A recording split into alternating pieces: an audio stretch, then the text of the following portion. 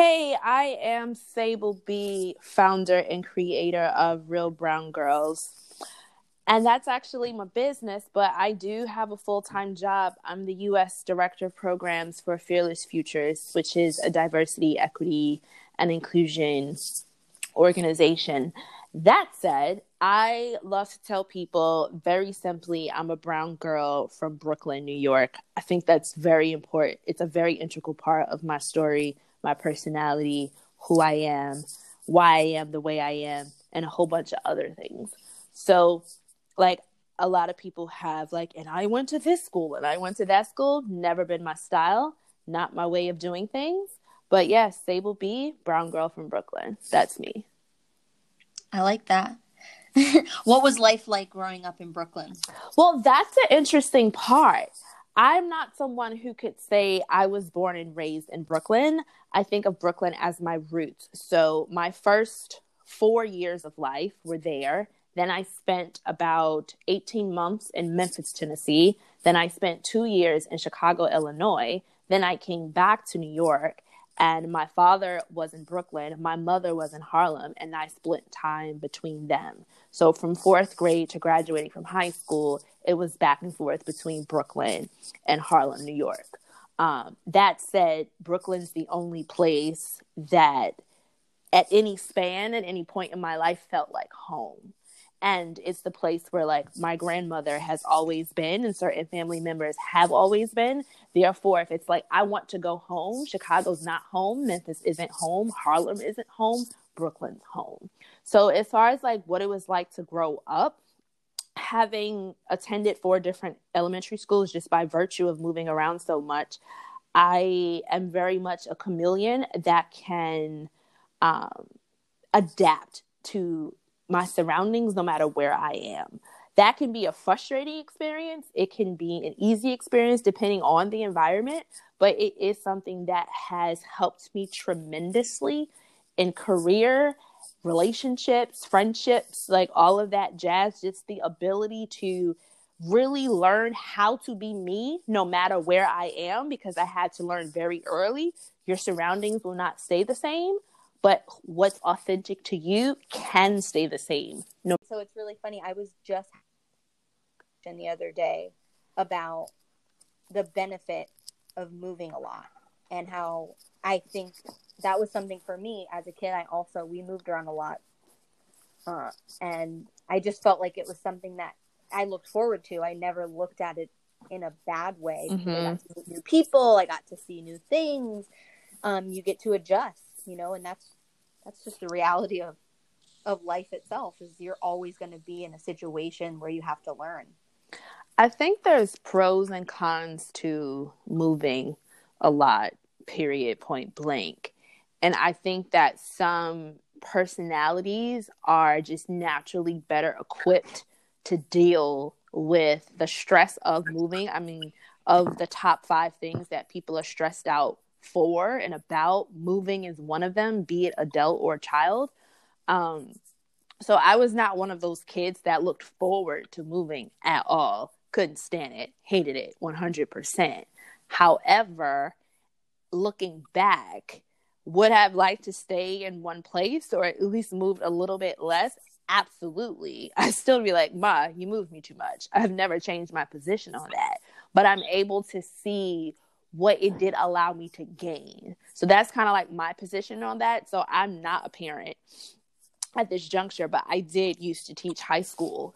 And my realization is, having had some younger cousins in my family who've had to move a lot for various reasons, and those who haven't, there are certain personalities of just children in general where that fits who they are naturally.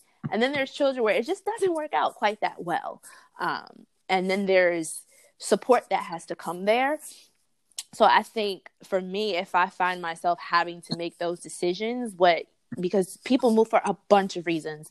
And for me, it was new jobs that my mother was getting. Like, she wasn't just like, oh, and let's move. It was like, oh, there's this amazing opportunity. You're obviously my child. You're going with me.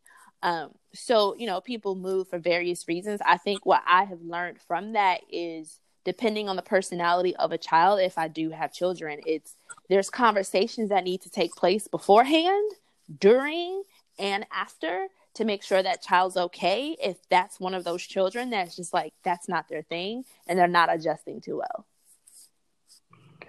I mean, do you think that it is an important life skill to be able to adapt? Absolutely, but you don't have to move to get that skill. Like, that's a dramatic and often traumatic experience for people. It wasn't traumatic for me. I just didn't enjoy the process of it all. And in such short spans, like within 4 years, I'm in 4 different places or 3 different places. That's a lot when you're a primary. Like, that's a lot.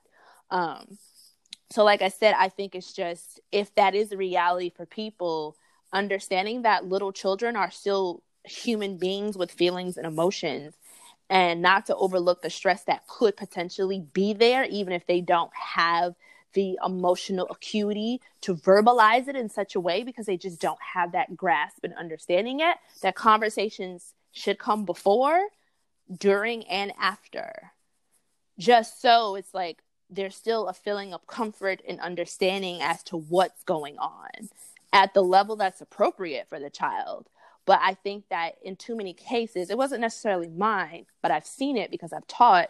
In too many cases, it's just like, I'm the adult, I know better, which might be true. It also might not be all the way true, but that doesn't dismiss the fact that there's a human being that you're dealing with, and all of the things that are happening, if it is a move or just something else that could be a traumatic experience for that person, for that child, has to be handled with care. And I think people overlook that sometimes a bit too much when it comes to children. I'm in 100% agreement with that. Yeah. I also was a teacher, so the similarities are kind of weird. But I just saw a lot, and I have my own children, and I just saw a lot of things that I realized we definitely tend to overlook anything our youth have to say, and especially if they're younger. Yeah. Like, a teenager might be more vocal about not wanting to move or being stressed out about moving or not liking where they're moving to, their new school or what have you. A 3-year-old and a 5-year-old and a 7-year-old might express that very differently. So it's like, there's other ways to know how to adapt and to learn how to adapt. Absolutely. People move all the time. It's a reality of life, whether it's state to state, city to city, neighborhood to neighborhood, like whatever it is, from one county to another county, like what have you. It's just a recognition that children are still human beings. They might be little in size and height and weight and what have you, but to handle the care, like to just handle that entire process with care, it would just be something I would want. Like if I had this like children's platform, it's like, just consider that. Because like I said, some personalities, they're some children are just spontaneous from the very beginning. They love to be new places, and like they would adapt very not necessarily, but more quickly or with more ease. Whereas another more reserved child, that might cause some serious shock for them. So how do you feel like, for the most part, you adjusted to these challenges? It was a blend. It was 100% a blend. There were conversations that took place before, during, and after, not necessarily to the life that I would have appreciated. I think that for me in particular, I did okay with the first move. I did okay with the second move. It was the third move where my spirit was like, okay, you're doing too much and I can't handle this again. So it's like being aware of what's happening to your child. If you have a happy-go-lucky child and all of a sudden they're more reserved, they're pulling back, they're not talking as much, smiling as much, joking as much, singing, dancing, playing with Legos, whatever it is that they normally do, they're not doing as much. It's like, pay attention to the signs, which is hard to do when you have your job. You might be married. You might be going through a divorce. Like, your mother might be sick. There's so many things that just come with the world of adulthood. But reminding yourself, like, something that I might be doing or not doing or saying or not saying could potentially have a negative impact on my child. And most people that are in therapy, they're not in therapy because of something that happened when they were 35 or 42. They're in therapy because of something that happened when they were a child that has manifested in very unhelpful and unhealthy ways in their adulthood. So it's like when you make that connection, it's like, let me just slow down a little bit and make sure that everything is okay. And if everything's not okay, let's figure out how to address it. Once my mother realized like her child is not okay, she put my little ass in therapy. So how old were you at this time then? So this was after your third move? 8 years old. I didn't know what a therapist was. I didn't know why she put me in therapy, but I think she finally figured out. And I wasn't I was the goody two shoes, straight A's kid. I did all my homework fast, early. I wanted to help. Here's an apple. Like, I was that kid. I didn't go from that kid to like, and now she's in trouble and now she's in detention. Like, I didn't do one of those like 180s. However, she began to notice like, my child is not being herself. Something's happening here. She won't talk to me. Let me get her someone she feels she can talk to, or she might potentially open up to. And I just remember us having a conversation. I don't know where we were. Let's just say we were home for conversation's sakes.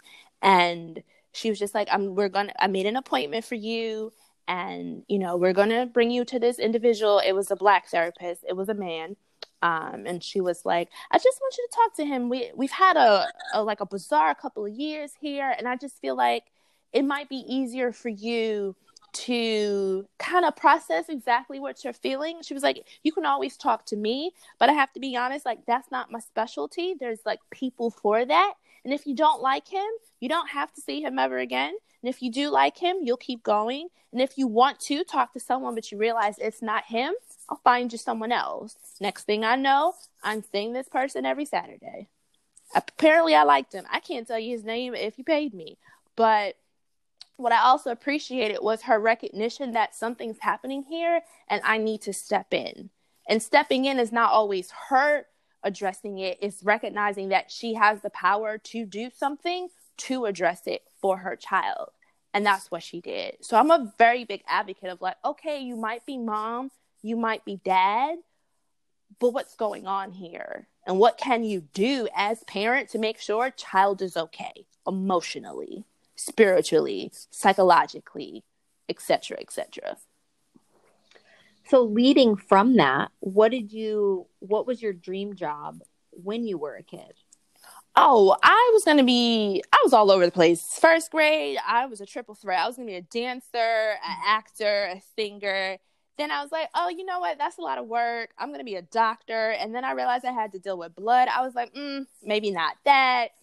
And then it was like, well, I love the performance arts. I was in dance classes and piano lessons and all that jazz. So I was like, okay, something in those lines.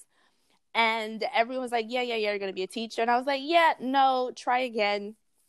Fast forward, I am in college and I'm studying history. And next thing you know, I'm a teacher. And I was like, all right, y'all was right. Screw you, humans. So I wouldn't say that I had a dream job. I would just say that anything that I had interest in, my parents provided the forum for me to explore it. And through that, I found things that I was passionate about.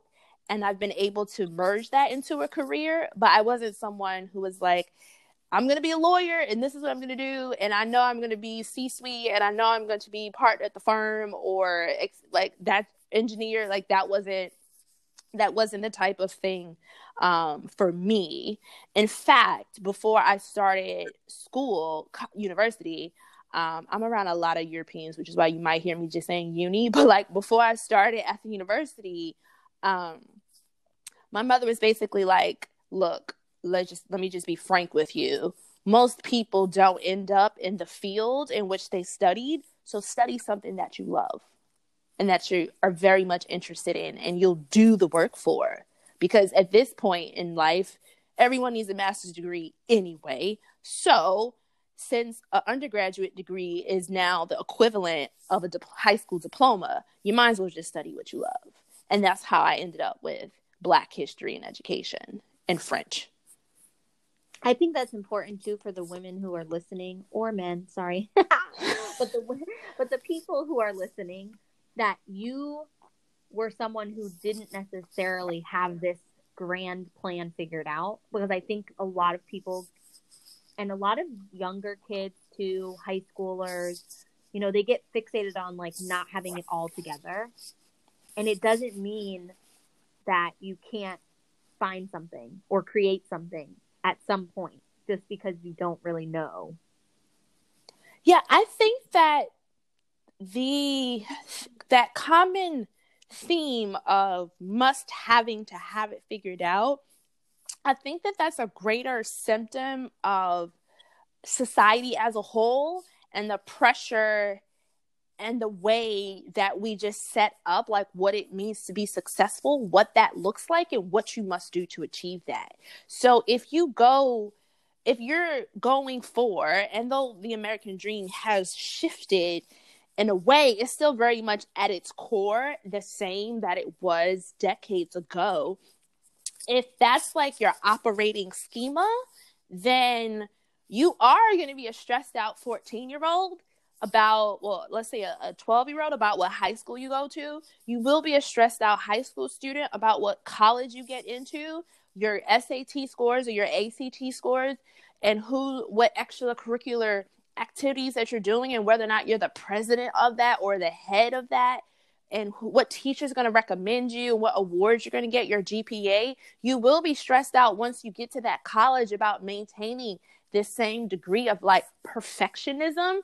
So once you graduate, you can now have a job that pays you well. So you just continue up this like exhausting corporate ladder, because that's pretty much like the trajectory of the standard American dream that people are still very much buying into, because that's just the way in which our society has been woven together. So it is hard for people to realize, like, one, you can woosah just for a second. Two, you can go to sleep, because that goes against the like I'll sleep when I'm dead grind mentality. It's also bizarre for people to realize you can. Hey guys, you want to know how you can keep supporting the show for as little as $1 a month? If you visit patreon.com/warriorherpodcast, you can sign up on different levels. This will include access to early recordings, unedited versions, and even input on what guests I should have on the show next. Thank you so much for your support. Again, patreon.com/warriorherpodcast. That's real good. For a lot of reasons.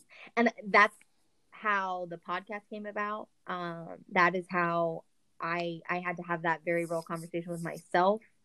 I do not think that there's anything with education. I have a master's degree. I'm pursuing my PhD. I love education for the sake of education. I do, however, think that the way that our society changes and the things that are happening, especially in like underprivileged communities, that the idea of the American dream is no longer, right? Like, go to school, you'll get a good job, it'll pay really well. So that is how the idea of this podcast came about, is women who kind of live life on their own terms and are either creating businesses or, you know, have a 9-to-5, but also have their own side business, or maybe they don't have a business at all, you know? And so tell me now, as we move into segment 2, about creating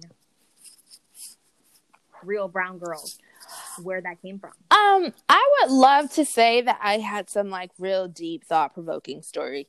So when people ask that, I'm like, yeah, that's not here. So if that's what you're looking for and you're listening, I'm just going to begin with, I apologize. That said, about 5 years ago, there were a few women who I did not know personally, but they were young women in their early 20s who had committed suicide, who at that time in the social media space had quite a sizable platform, we're talking years ago. So this is not, these current days of like 1.5 million, 500,000 followers, etc. But they had a pretty solid following, and based on what was shared online, one will easily derive the conclusion that things were well and they were fine. And 3 of them all committed suicide within like a 3-month span of each other.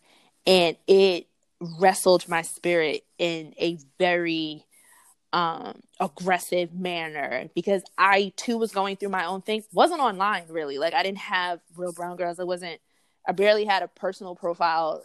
Instagram wasn't my thing. Facebook wasn't my thing. I still don't really tweet very well. But I learned about that, and I was just like, I can resonate. Well, it resonates with me, this feeling of being at the very bottom, like being at your lowest low. And I could comprehend, because of what I was going through, how someone could go, like, really, not the easiest way out, but the best way out that I can see at this juncture is just to end it, because then I don't have to deal with anything else.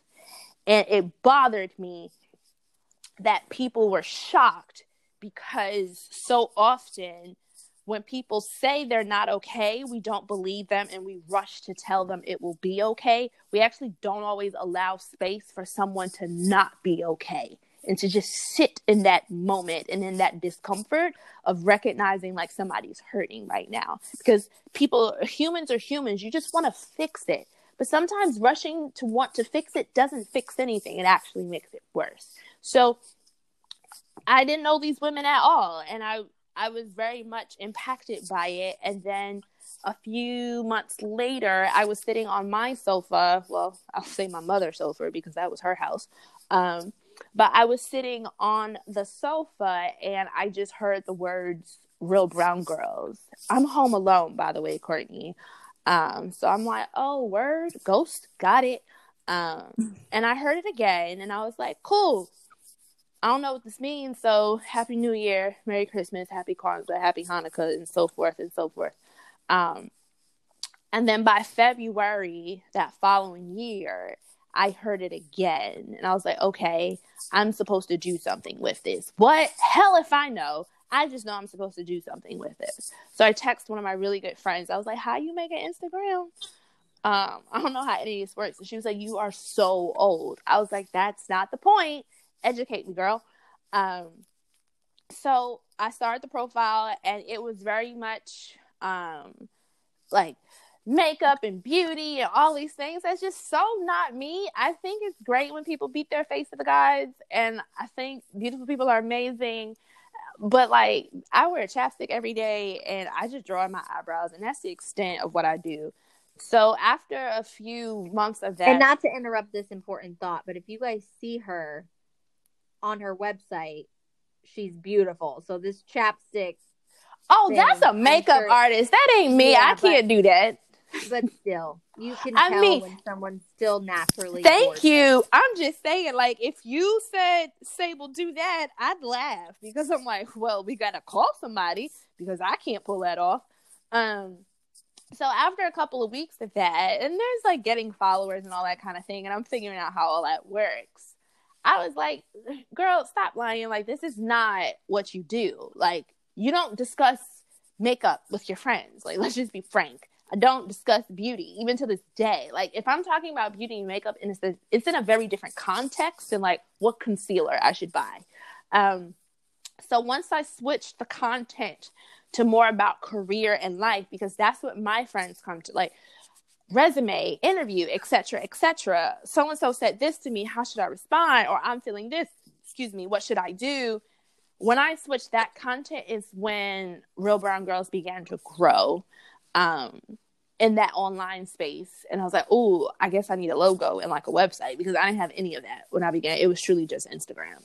I was like, okay, we got to do things here.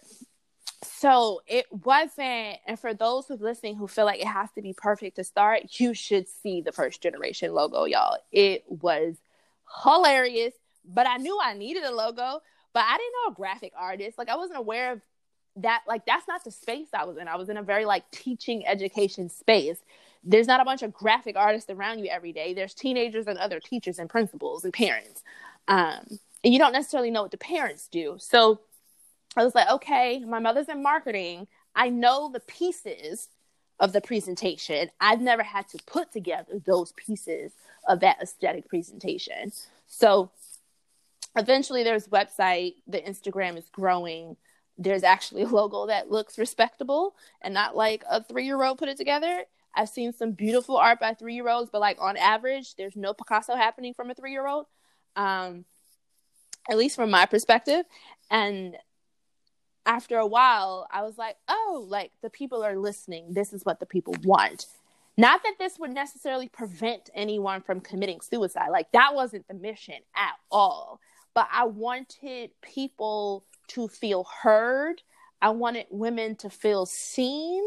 And I wanted women to feel believed about what they go through at work and at home. And then it just kind of took off from there. There was no business plan. There was no, oh, we're going to do this and we're going to do that and we're going to do that. No, it was literally just going day by day and figuring things out as I went along. And why did you decide to provide this like network specifically for women of color? I think that it was important. Well, having networks are important, period, point blank. Whether that network is specifically for career use, for like next job, I need an in, whatever. Networks are important when you want to buy a house. Do you know a broker? Do you know a real estate agent? Do you know a lawyer for the closing, et cetera, et cetera? So networks are just part of life. They're necessary. They're helpful. They help you function. Therefore, if they are positive, for those women who might be lacking a network because they did not pledge at school, or they aren't part of NABLA because they're not an accountant, or they're not a part of NSBE because they're not an engineer, like just their path has not connected them to a network because it was not already just built and baked into the way things were, the way things are and have been. That doesn't mean that you should be operating outside of a network because there's still strength in a network. So that was part of, we need to get together. And it's not always career things. Sometimes you just want to sit at the kitchen table and talk shit, because I do that really, really well, just for the record. And then sometimes you want to get like really sophisticated and use all of your big language and all your multisyllabic words to discuss some article that you read on The Guardian. Who knows?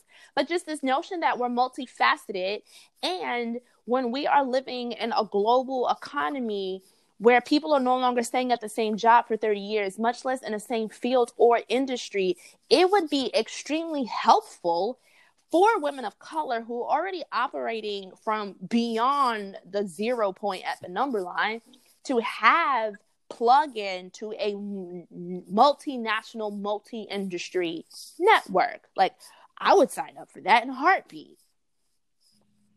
So how did Real Brown Girls go from being this little idea to what it is now? Listening to my heart, my gut, my spirit, my mind, my intuition, which is pretty much all synonyms if I think about it. They're all synonymous.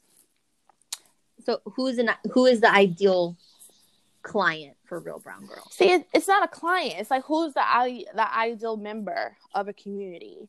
It's someone who loves life, but knows there's time that she doesn't. It's someone that's trying her hardest, but knows sometimes shit is stacked up against her, but wants to overcome that, wants to learn how to navigate that, or knows how to navigate that, but no longer wants to navigate that alone. It's someone who realizes there's value in not only your professional life, but what happens before you get to work and what happens after work. So it is truly, for me, it's like, it's your girl next door. It's the person you would take with you to the mall to buy the dress, the cocktail dress for the event. It's also the same person that you say, hey, I'm about to have this interview or submit this resume to this position. Can you check my resume for me real quick? Like, that's the perfect person The person who knows what she wants and is comfortable with what she wants and recognizes what she wants might be different than the person next to her. But if they support each other, they can both get what they want together. I think I qualify. Welcome aboard. There's no application process. There's no panel of judges who go, I don't think this one quite fits. Like, that's just not what we do. That's not who I am. I love that. I love that so much. But how do you find these people? Is there a marketing strategy, or is it now just word of mouth from people who've been at your events? Yeah, it's been with you. Thus far, it's been very grassroots, word of mouth. This year will be a rollout of a more sophisticated marketing strategy, but it was important for me to start small because I recognize if I can't handle and manage small, I will not be able to handle and manage a mass influx. So it was important for me that it was someone who's met me before at an event, or if you didn't meet me, you met like a chapter president who has met me and can talk to me and can text me and can say, Sable, what the hell is going on? I could be like, I don't know, but let's figure it out together. Or I could say, I know exactly what's going on. This is what you do. Or this is what I think you should do. Whoever has the best idea, that wins. Like, that's the one we'll go with. So thus far, it's been very grassroots and word of mouth, but there will be a rollout this year of a bigger marketing strategy just to let the women know that this is an option, this is here, and there are services available for you, and there's a network you can tap into if you so choose to. And I think that's the most important thing, is like, if you so choose to. There's no forcing, there's no, well, there's a value of $1 billion and you can get this. Like, that's just not who I am at my core. It's just, if you care about others, yourself, and truly see the power and potential in us doing things together, then, like, for all means, like, come aboard, come sit at the table. That's a great segue as well into how you plan on scaling. The membership is the scale. The membership is the scale for me. So tell the listeners just about the membership and what that means. So it's that national multi-industry network that has this online platform where, think of it like Facebook, but it's not Facebook. You have your profile, there's live events, there's online events, there's local events, there are master classes, there are recordings, there are PDFs, there are downloads, there are videos, there's other women you can chat to. You can be in there and have an entire conversation with someone via direct message, and I would have no idea. That's not my business. I can't see it. That's illegal anyway. So it's just this plugging into a heartbeat that you could actually get some oxygen from when you're feeling dehydrated and weak in life and work. And so how do the memberships, like, what are the ranges for memberships? There is no range. It's $75 a year. Oh, okay. $75 a year. Mm-hmm. And will that, in order to scale, will that eventually possibly go up, or will you maybe offer like packages so that you can have more exclusive membership? It might, if it went, I don't think it would go up. I think it would be a scenario where the general membership is $75 a year. If you attend any online event, it's free for you as a member. You've already paid that. If there's something that's happening local in your city, then there would be a ticket cost to that, but it would be discounted because you're a paid member. Now, if there's something super special and super exclusive that might be happening, then that's a whole paid thing altogether in and of itself. But what is something that's really, really, really, really important to me from watching the women in my family and, you know, friends and the women in their family, just based on our economic status and the realities of being paid less, et cetera, et cetera. I think people should absolutely charge their value. What hurts my heart on a very spiritual and guttural level is when people who really, really want it are getting priced out. That feels so unfair to me. And that's something that I never want to do. That part.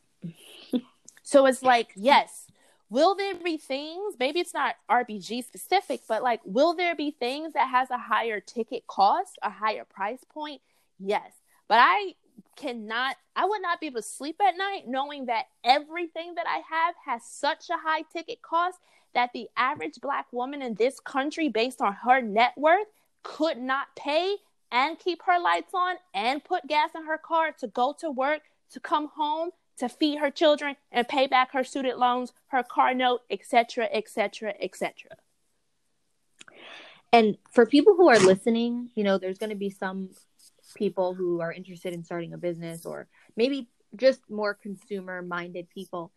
I do want people to understand that there is a cost to everything.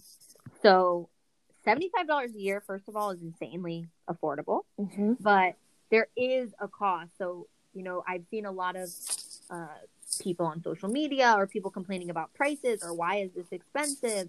Yeah. And if you don't have a business and you don't have employees, or you're not, you know, creating products, the cost of everything is expensive. You have to pay an employee, you have to pay to rent a space, you have to pay for materials, you have to pay for food if there's food. So just think about that as you're listening, and just to try to understand that there, not every time, right? Like some of the things she's referring to can get astronomical. You know, you pay $20,000 to go to some networking conference, and it's, you know, people are taking out mortgages, money on their mortgages for this stuff. $5,000 or something, and you might leave with utter goodness. You might not. Who knows?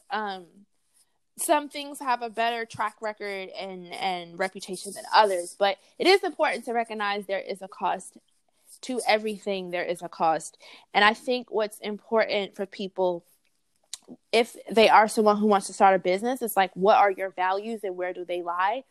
With the way capitalism is, there is a values clash often if you put people before product.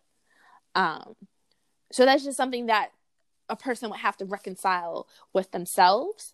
Also, it's like you can be a social entrepreneur, which is probably the bucket that I fit under more than just like standard, like CEO of blah, blah, blah, venture capitalist investment of et cetera, et cetera. Like I definitely fit more on the social entrepreneurship side.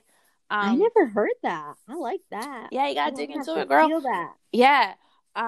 Also, I think what is important, there's also this whole corporate social responsibility CSR thing that's happening. You should dig into. That's more of like for hardcore S corp, C corp businesses, but you know, I don't want to say hardcore. Those that register that way, I should say, legally for tax reasons. But back to like businesses. Why are you going into business? What type of lifestyle do you want? Which is why it's like, it still goes back to what I mentioned earlier on. Like, what does success look like for you? Because I really think it's important to realize success for everyone is not materialistic. It's not the bigger house. It's not the luxury car. It's not flying first class, which is extremely comfortable for the record. I've never done it, but I've seen the pictures. I'm just saying, I can't wait till my day I'm acting all the way up. So it's like, what does it look like for you? Because you could be an entrepreneur that after all your expenses and taxes and whatever is said and done, if you're living in a smaller town or a less costly town than like where I am in the tri-state of New York, you could have a wonderful life at like $100,000, $80,000. And actually, on average in this country, the average entrepreneur is only making $80,000 a year, just to be clear. So we're hearing a lot of exceptions to the story and not looking at the math. Yeah, we look at the outliers often. So all the time. At, you know, the Grant Cardones, and exactly. We're looking at Beyonce and Jay-Z and thinking, damn, we're really not doing what we need to do. Like, and it's like, there's a huge spectrum in being able to produce for yourself. And it's like, what do you need to take home to be comfortable and do well? that might not require you to have a product that would be considered luxury due to its price. That might not be necessary. Maybe you want to have that. You just want 5 clients for the year and you're done. Who knows? But it's something to sit back and discover with yourself. Like, what would that look like? Do I want to be one-on-one with people? Do I want groups? Do I want to, after all things are said and done, do I want $200,000 at the end of the year? Or am I okay with 80? That's a question you have to ask yourself. In a DC, 80 is doable. 80 is hard in a San Francisco, in a Chicago, in a LA, in a New York. But there's people making way less who are doing fine. So it's like, what does success look like for you? And have you truly defined it for yourself? Because many of us are picking entrepreneur as the ticket, like the what is it? What is it? Willy Wonka and the Chocolate Factory, like the gold ticket. Mm-hmm. When you don't really want the prize, but you've been told you wanted the prize so long since birth. You've internalized this outcome, but you're not really attached to it. And then you get it, and it doesn't feel good. So then before I get to what's next, can you tell me a little bit about what your first live event was like and how that's changed since Real Brown Girl's inception? Oh, so my first live event was in October of 2015, and it was a brunch that I actually put on with a friend, Ayana Angel. She runs Switch Pivot. She does the Switch Pivot to Quit podcast, and she runs Maisie's Media. But it's a wonderful company. You should look into it. But we put together a brunch, and it was to curate experiences for women of color. So it's like, you might buy this ticket with your friend, but it was almost like a wedding. We had a seating chart. We took a questionnaire ahead of time. Like, what do you like? What are you interested in? Who do you need to meet? And we're going to make sure you sit next to these people. And we're going to really like look at who's coming and introduce folks to each other so you could leave having made actual connections. Because some people do well with just walking up to someone and be like, hey, I'm so-and-so. And some people, like, that's just not their thing. Did you charge for this event? Yeah, we did. Or was it a free event? We charged for it. And it was $50. And you had your... And how many people did you have? I think there were about 35. Solid. Yeah. All right. Do you remember how much you paid for, just to give people an idea of a little bit more of the financial part of it? Do you remember how much you paid to rent the space or anything? We did it at a restaurant, so you didn't have to rent the space. Some restaurants do make you rent out the room, but we didn't have to rent the space. What you did have to do for that particular restaurant, and a lot of them will do this with you, is like you pick a set menu ahead of time at a prefix price. So from there, that's how we decided how we were going to charge for the ticket. You obviously want to make money off of the event, or you're just doing it for the sake of doing it, which is totally fine if that's your thing. It's just your first event and you just need pictures for proof and all that jazz. But it's like you can negotiate with folks. So it wasn't bottomless mimosas or any of that, but everyone got 2 drinks. There's always someone who doesn't drink. So by the end, like, folks was drunk. Wasn't the goal, but it happened. They were very happy and all. I was like, oh, y'all tipsy? So, like, that was, like, a cost thing in general. And then you have the tax or whatever. And then this in New York. So, I feel like tax is, like, 1,000%. Totally exaggerating. It's 8.75, but it still feels like 1,000. And then that was that. It was very low-key. We didn't do a photographer. We didn't have a banner. There wasn't any of those, like, aesthetics that come with events now.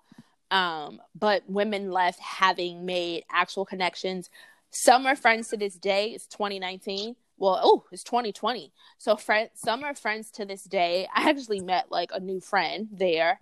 And then women, they even some people partnered together and did an event, partnered together and started a brand, met with people like things actually came out of that event. I was like, this is why, like, this is what we wanted. We wanted you to not just take pictures for the gram, but to talk to. Which also gives you more business opportunity because now they can get an idea that it's real. Yeah. It's real. That was cute. I like that, you know. But yeah, so that was the first one. That one will be free. I'll give you more. Thank you.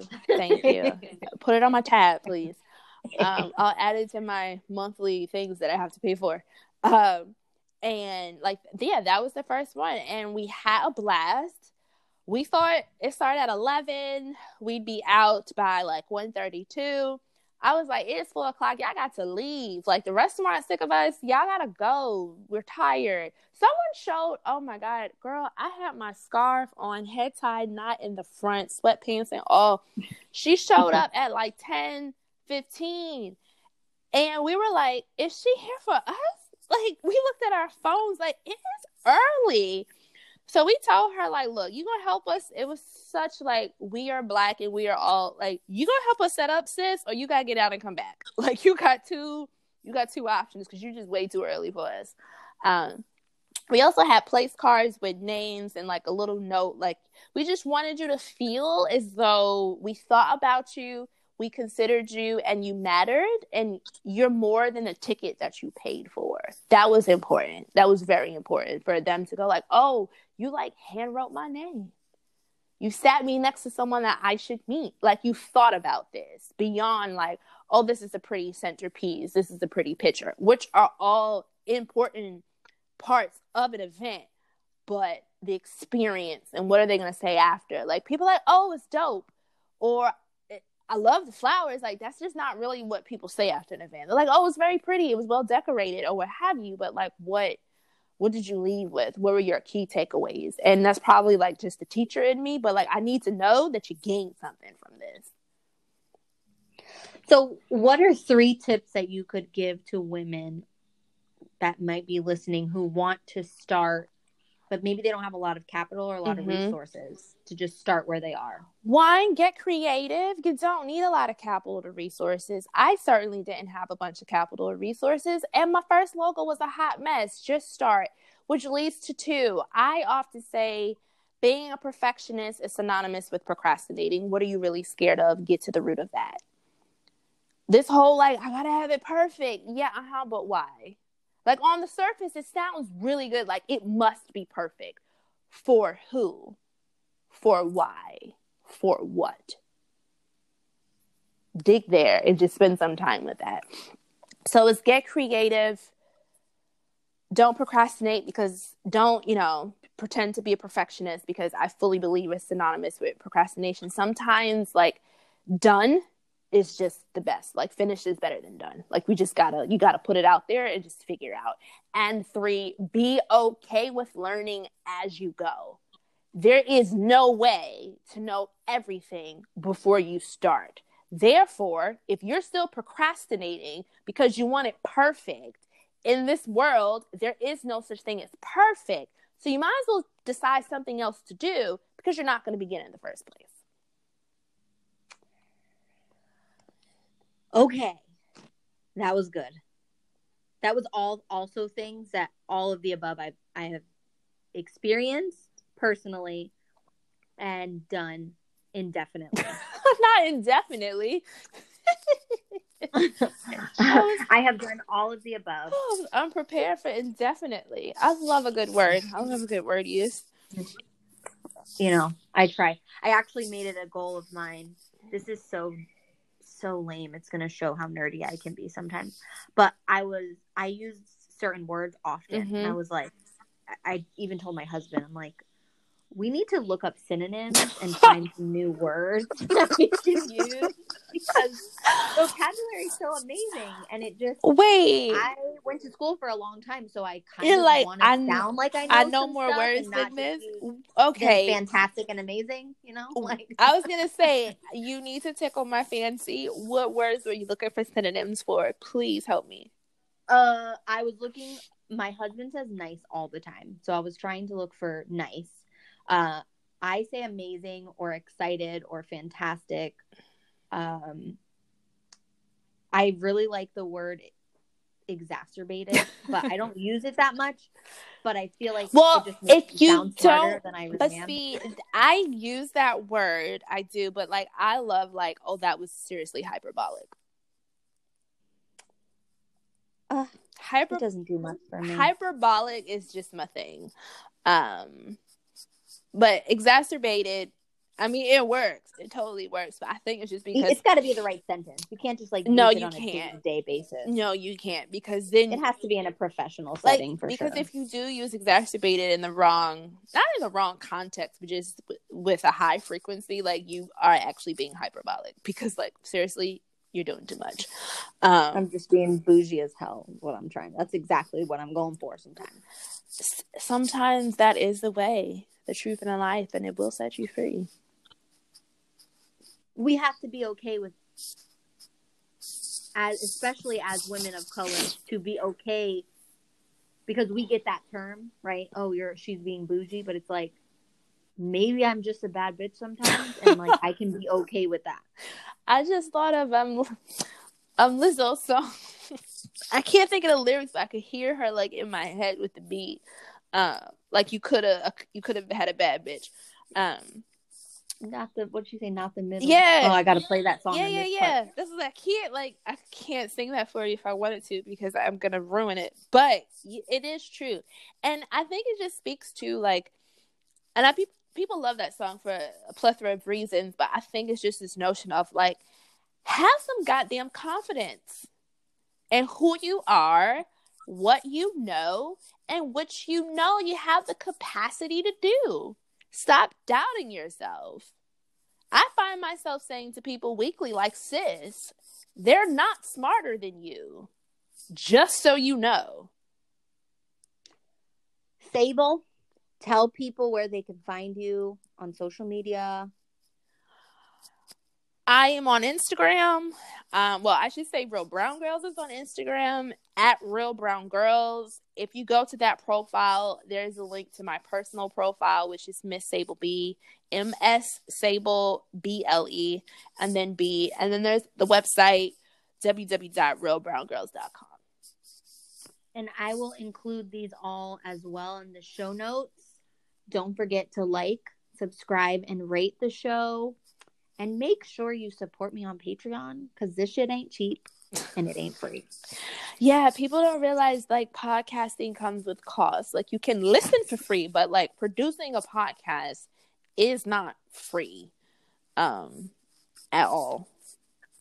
It could be free. Yeah. Like, and for those people who are really motivated and just really want to just start, learn how to self-edit and all that stuff, that's fantastic. Like it could be free. I had about 45 minutes of trying to do it, and I couldn't get the software to download, and then I couldn't get. But not only that, I tell people, and this is very important, if you are in the position or you have the ability, give or take a sacrifice, or you just have a decent amount of I can't think of the appropriate word for it right now. Oh, here it is. Disposable income.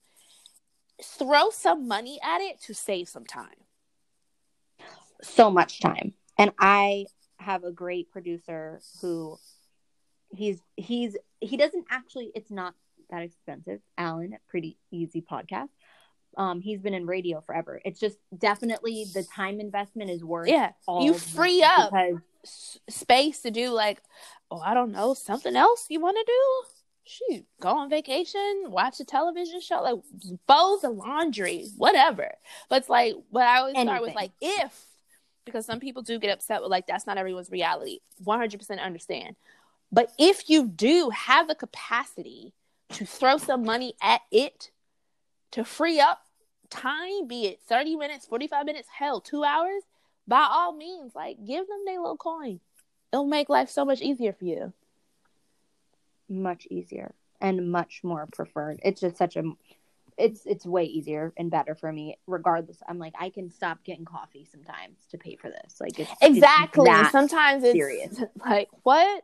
One less cookie? Because I'm the cookie person. One less cookie? Okay, fine. I'll put the cookie down. I won't buy the box that week or the 3 because I can go through some cookies like a child. Well, Sable, thank you for calming my nerves. I was nervous to talk to you for some reason. I don't know if it was your website when I was looking it up. Definitely a little bit of procrastination, but fear, honestly, comes from it. Mm-hmm. It's the fear of definitely just kind of second guessing yourself. I don't typically do that but because I'm still pretty new in this space, Mm-hmm. it makes me nervous. So it's natural to be nervous. It's natural to feel fear. Like I can't stand when people are like, I'm never afraid. I'm like, you're a robot. Teach me your ways. Although I don't want to be a robot. That feels a little strange. I can imagine that would feel strange. And I'm glad that you were able to be less nervous as time moved on. But even for you, and I remind myself too, it's like, just own your space. No, let me start over. I remind myself, and I'll leave this for you and for those who are listening. Own your voice. That to me, that's like step one to this whole like adulthood process. Own your voice, especially as women of color. And I, for the record, identify as a Black woman. 2, don't be afraid to take up space. Because that's a great they're way. not always mutually exclusive or inclusive. There's some nuance there. So own your voice, like become comfortable with that. But once you do, like fully come into your body and like take up the space you need to take up. And who gives a shit if someone else is uncomfortable with it? That. Today's episode is sponsored by Rincon Investment Properties, a female-owned real estate company aimed at changing the way that we look at affordable housing, making design and customization available to all people with all budgets. If you're interested, check out more at rinconinvestmentproperties.com. Thanks for listening to the Warrior Her podcast. Don't forget to join us next week for another fun episode. Go like, subscribe, rate, and leave a review on iTunes. Until next time, Warriors, remember, girls really do run the world.